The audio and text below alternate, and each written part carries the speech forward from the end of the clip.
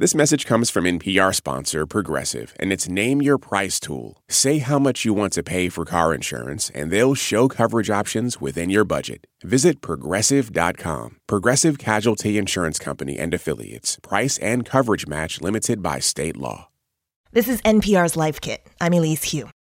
Today we're talking mindfulness and meditation, but maybe not in a way you're used to. Imagine you're on a subway and these Martians come and they zap the subway car so that those of you who are in there are going to be together forever. That's Sharon Salzberg. She's a best-selling author and world-renowned meditation expert. She really likes this alien subway example her friend shared with her because it reminds us we're not alone. We're all connected. What do? If somebody's hungry, feed them. If somebody's freaking out, you try to calm them down. Not because you necessarily like them or approve of them, but because you're going to be together forever. Well, guess what? There's a kind of reality to that. We share this life, we share this planet. We need to be responsive to one another as though what we do affects others and what others do will affect us, because that's the truth of things. When the outside world feels so upside down, like it often does these days, it might feel counterintuitive to look inside yourself for change. But that's exactly what Sharon Salzberg says is the answer. Meditation and mindfulness can get you on the path to being that helpful person on the subway car. Sometimes the change we seek is vast and deep, and that doesn't mean it's going to happen right away, but we understand that everything is like a step-by-step process, and we're going to put everything we've got into this next step. Her new book, Real Change, Mindfulness to Heal Ourselves and Our World, is all about practicing our own mindfulness and about how meditation can create ripples of real change. I've wanted to write this book for years, both because I know so many people who are meditators who are really looking for a way to bring their compassion alive into the world. And I know so many activists who are really in the front lines of suffering and trying to make a difference and who are really burning out and maybe could use some of these practices. In this episode of Life Kit, my interview with meditation teacher Sharon Salzberg about her new book and how using meditation more in our everyday lives can make this subway car we call a planet a little bit better.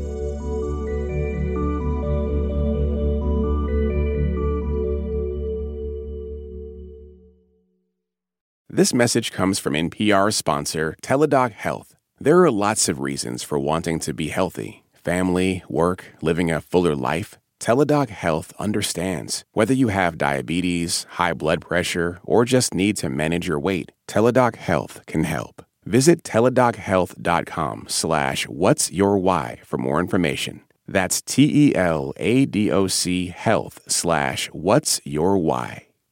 Support for NPR and the following message come from Indeed. You're driven by the search for better. But when it comes to hiring, the best way to search for a candidate isn't to search at all. Don't search, match with Indeed. Join more than 3.5 million businesses worldwide that use Indeed to hire great talent fast. Get a $75 sponsored job credit to get your jobs more visibility at Indeed.com/lifekit. Terms and conditions apply. All right, Sharon, let's start at the beginning.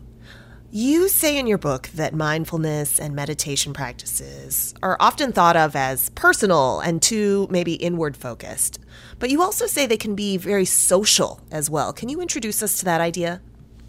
Well, I think one of the strangest things I discovered about meditation practice is that while it looks like maybe the most solitary activity imaginable, you might be all alone, Sure. You might be sitting with your eyes closed, what it actually produces is a profound sense of connection, not only to yourself, but to others. There's some awareness of how interconnected this world actually is and how entwined our lives are that just seems to come as a kind of insight.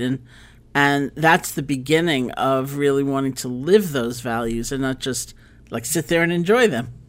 For folks who are approaching meditation as a concept for the first time, or mindfulness, and they hear about mindfulness but don't quite understand it or think of it as something that's a little woo-woo, how are mindfulness and meditation foundations for what you argue is the possibility of social change? Well, mindfulness can be practiced in lots of different ways. Meditation is like a direct shot at it, you know. It's like saying, okay, for these next 5 or 10 or 15 minutes, whatever, I'm going to just try cultivating this ability. So mindfulness is really an ability to be with our experience without the intense overlay of so much projection or comparison or judgment. And that way we get actually a cleaner, clearer view of what our experience actually is. So we may have physical pain or heartache or disappointment, and right away, just out of habit, we start projecting it into the future. Like, what's it going to feel like tomorrow? What's it going to feel like next week? So not only... Or we try to push it away, we try right? to push it away. So we not only have what's actually happening, we have the burden of our reaction to what's happening. And so, or our fears of how people might think of what's happening. Yeah, no, exactly. We try to just let go of those add-ons and be more directly with our experience. And that, I think, is partly where we find one another. When you actually get to look at the state, because you're experiencing it directly, you think, look at that. You know, that's not that weak after all. And so we reorient our priorities and our worldview changes.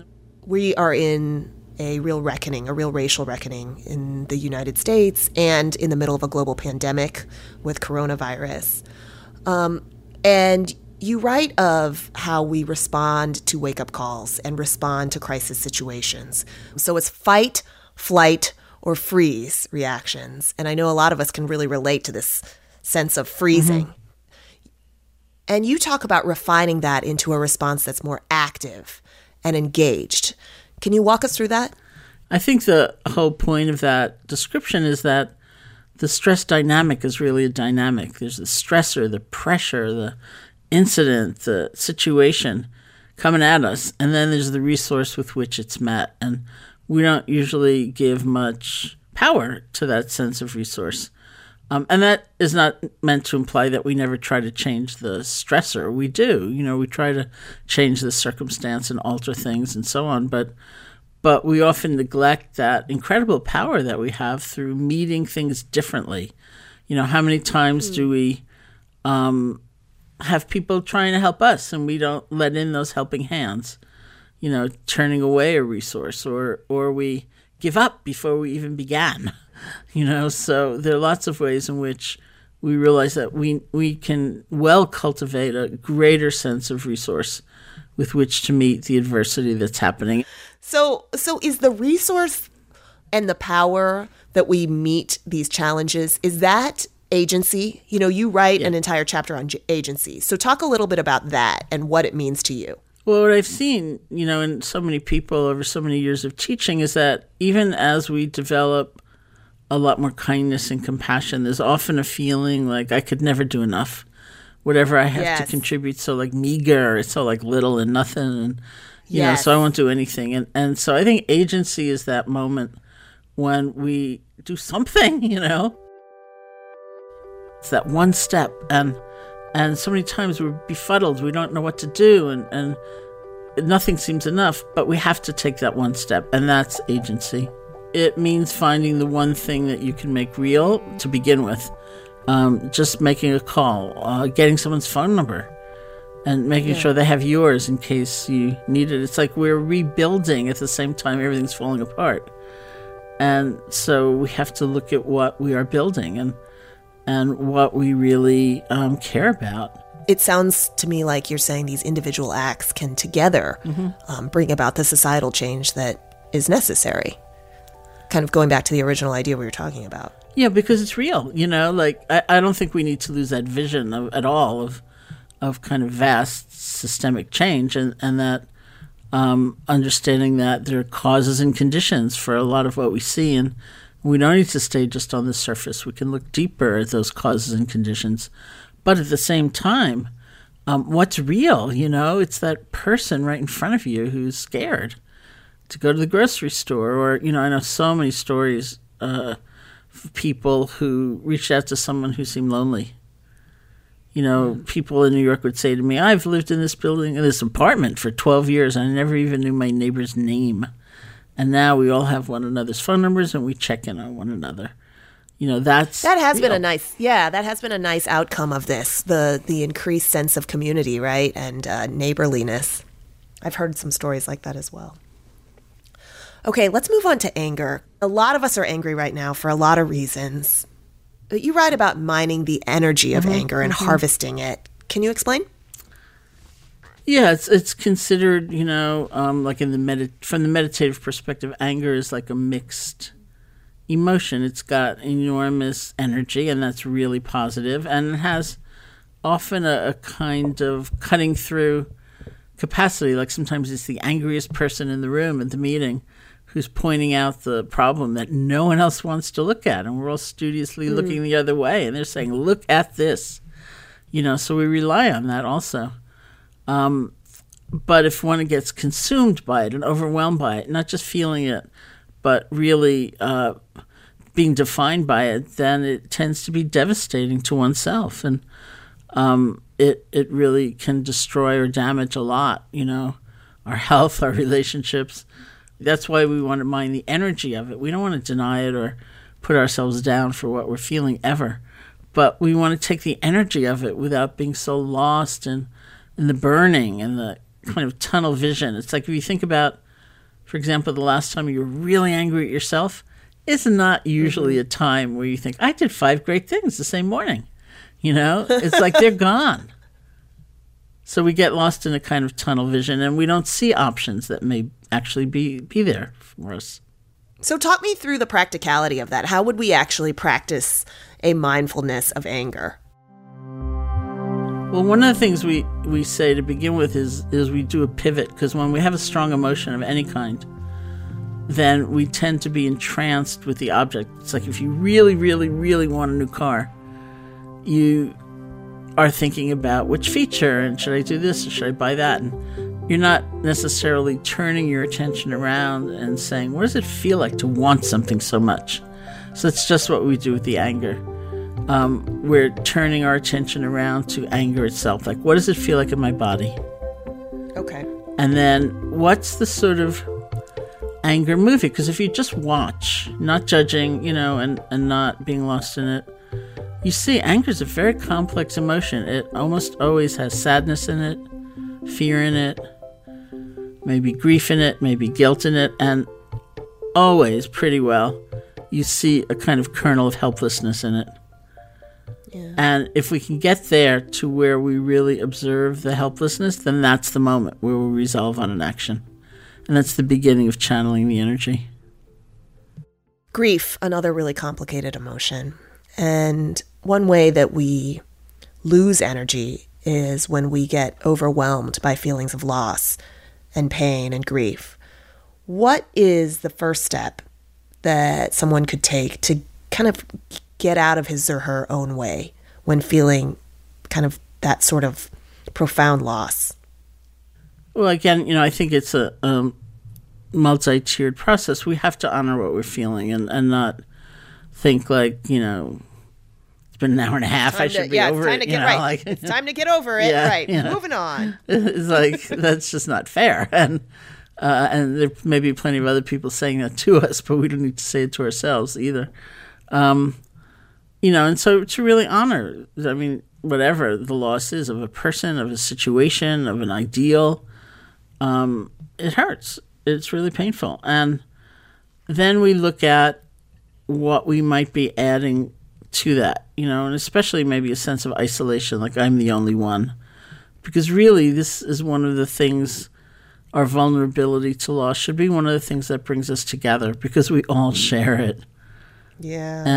And if we feel like completely cast aside by life in our grief, then, I would look at ways of forging some kind of connection to others. And what I read something once, which is somewhere in the book, about how grief is love that doesn't have the normal place to land.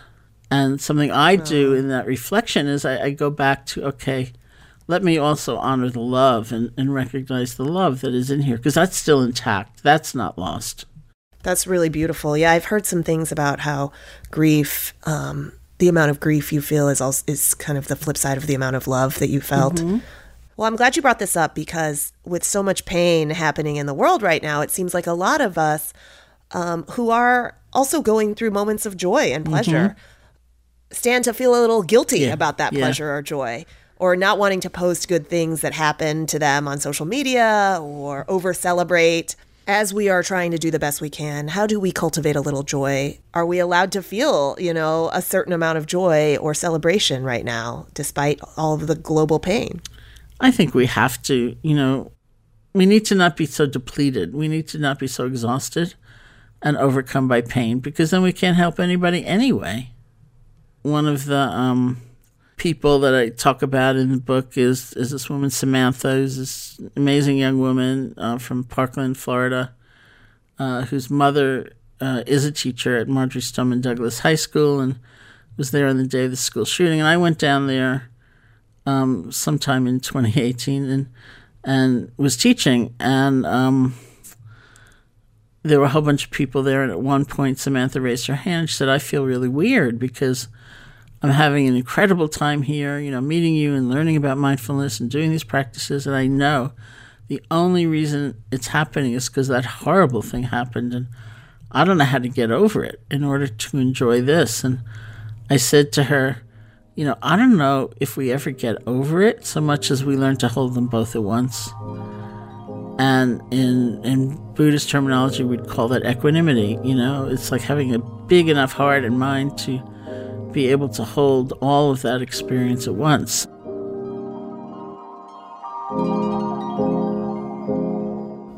Another practical takeaway that I'm looking for, Sharon, that would be really helpful is there a quick mindfulness practice? When you go around and teach, is there a mindfulness practice when we're feeling really worked up during the course of the day that you can share with us that, I could use in the course of my life? Like the next time more people from the White House get sick with COVID, or there's some sort of news breaking, or, I'm in a fight with my kids. Yeah, I mean, if you're really trying to re-regulate your nervous system, which comes in handy in these times, the basic scientific teaching, this is a simplification, but is if your out breath is longer than your in breath, then your parasympathetic nervous system will take over for your sympathetic nervous system. Your blood pressure will go down and you'll start to calm down. And there are fancier ways of doing it, like you breathe into the count of 4 and you breathe out to the count of 8. And there are lots of forms of it, but the basic need is to have your out breath be longer than your in breath, and it'll happen that way. That's such a great takeaway just on breathing. Try and make your out breath longer than your in breath. Yeah. Well, one idea and one theme that comes up again and again in your book, and also just in this conversation, is the idea of belonging and interconnectedness. And we're talking about this at a time where we're all pretty isolated still from one another and really craving connection in some way. But in the book, you're talking about a deeper, more universal kind of interconnectedness, right? That transcends this time that we're in. Yeah, I think it's just the truth of how things are, like even before the pandemic, when I kept reading that there was a loneliness epidemic in the States and England and Japan, I think it was. And when I would read about social connection in terms of healthcare and how a very strong healing agent seemed to be to have, a sense of social connection, I kept thinking, well, it can't be numbers, It can't be like, well, I only have 2 friends, I need 4. It must be some inner sense of belonging, of feeling connected to life, feeling connected to others, whether we knew them or not. And I believe that's it, which is why even in these really bizarre circumstances, we can be cultivating that. What do we stand to gain by recognizing interconnectedness? I think one of the powerful things about it is that it's actually true, and that I think of this story I tell sometimes where I was riding in a car with a friend of mine, and we were caught in this incredible, terrible, awful traffic and complaining bitterly about it the whole time. And then my friend turned to me and said, well, we're the traffic too, And I thought, oh, right, like they're complaining about us. And I look back at that sense of, like, I am the center of the universe. It's my road. You are an interloper, and you're in my way by slowing down. And I thought, well, there's privilege right there, right? Yeah. And what if that could drop away? And I could recognize, well, we're the traffic, too. We're all the traffic. Now let's deal with this mess. Meditation teacher Sharon Salzberg. Her new book is called Real Change: Mindfulness to Heal Ourselves and the World. Sharon, thank you so much. Thank you. For more Life Kit, check out our other episodes. We have an episode on embracing solitude, another on how to give advice, which I really loved, and lots more.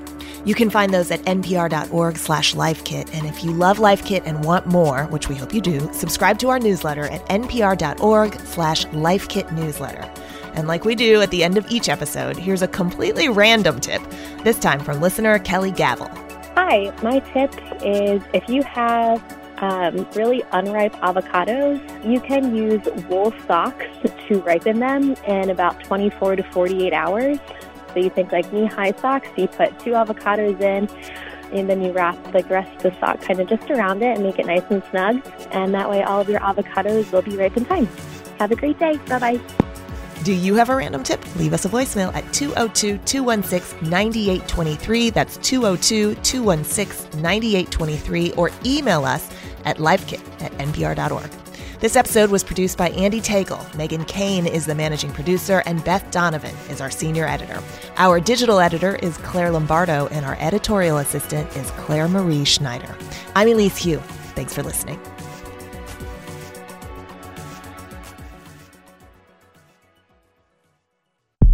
I'm Rodney Carmichael, and on this episode of Louder Than a Riot, did bias against rap lyrics seal the fate of No Limits Mac Phipps? This guy shouldn't be incarcerated, and I know that his music got him incarcerated, but they got the wrong guy.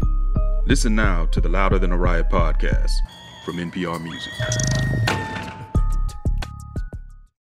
This message comes from NPR sponsor Charles Schwab with their original podcast, Choiceology. Choiceology is a show about the psychology and economics behind people's decisions. Download the latest episode and subscribe at schwab.com/podcast.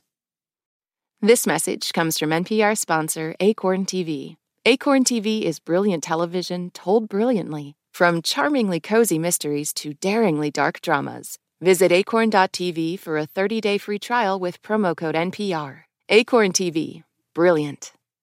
Last year, over 20,000 people joined the Body Electric study to change their sedentary, screen-filled lives. And guess what? We saw amazing effects. Now you can try NPR's Body Electric Challenge yourself.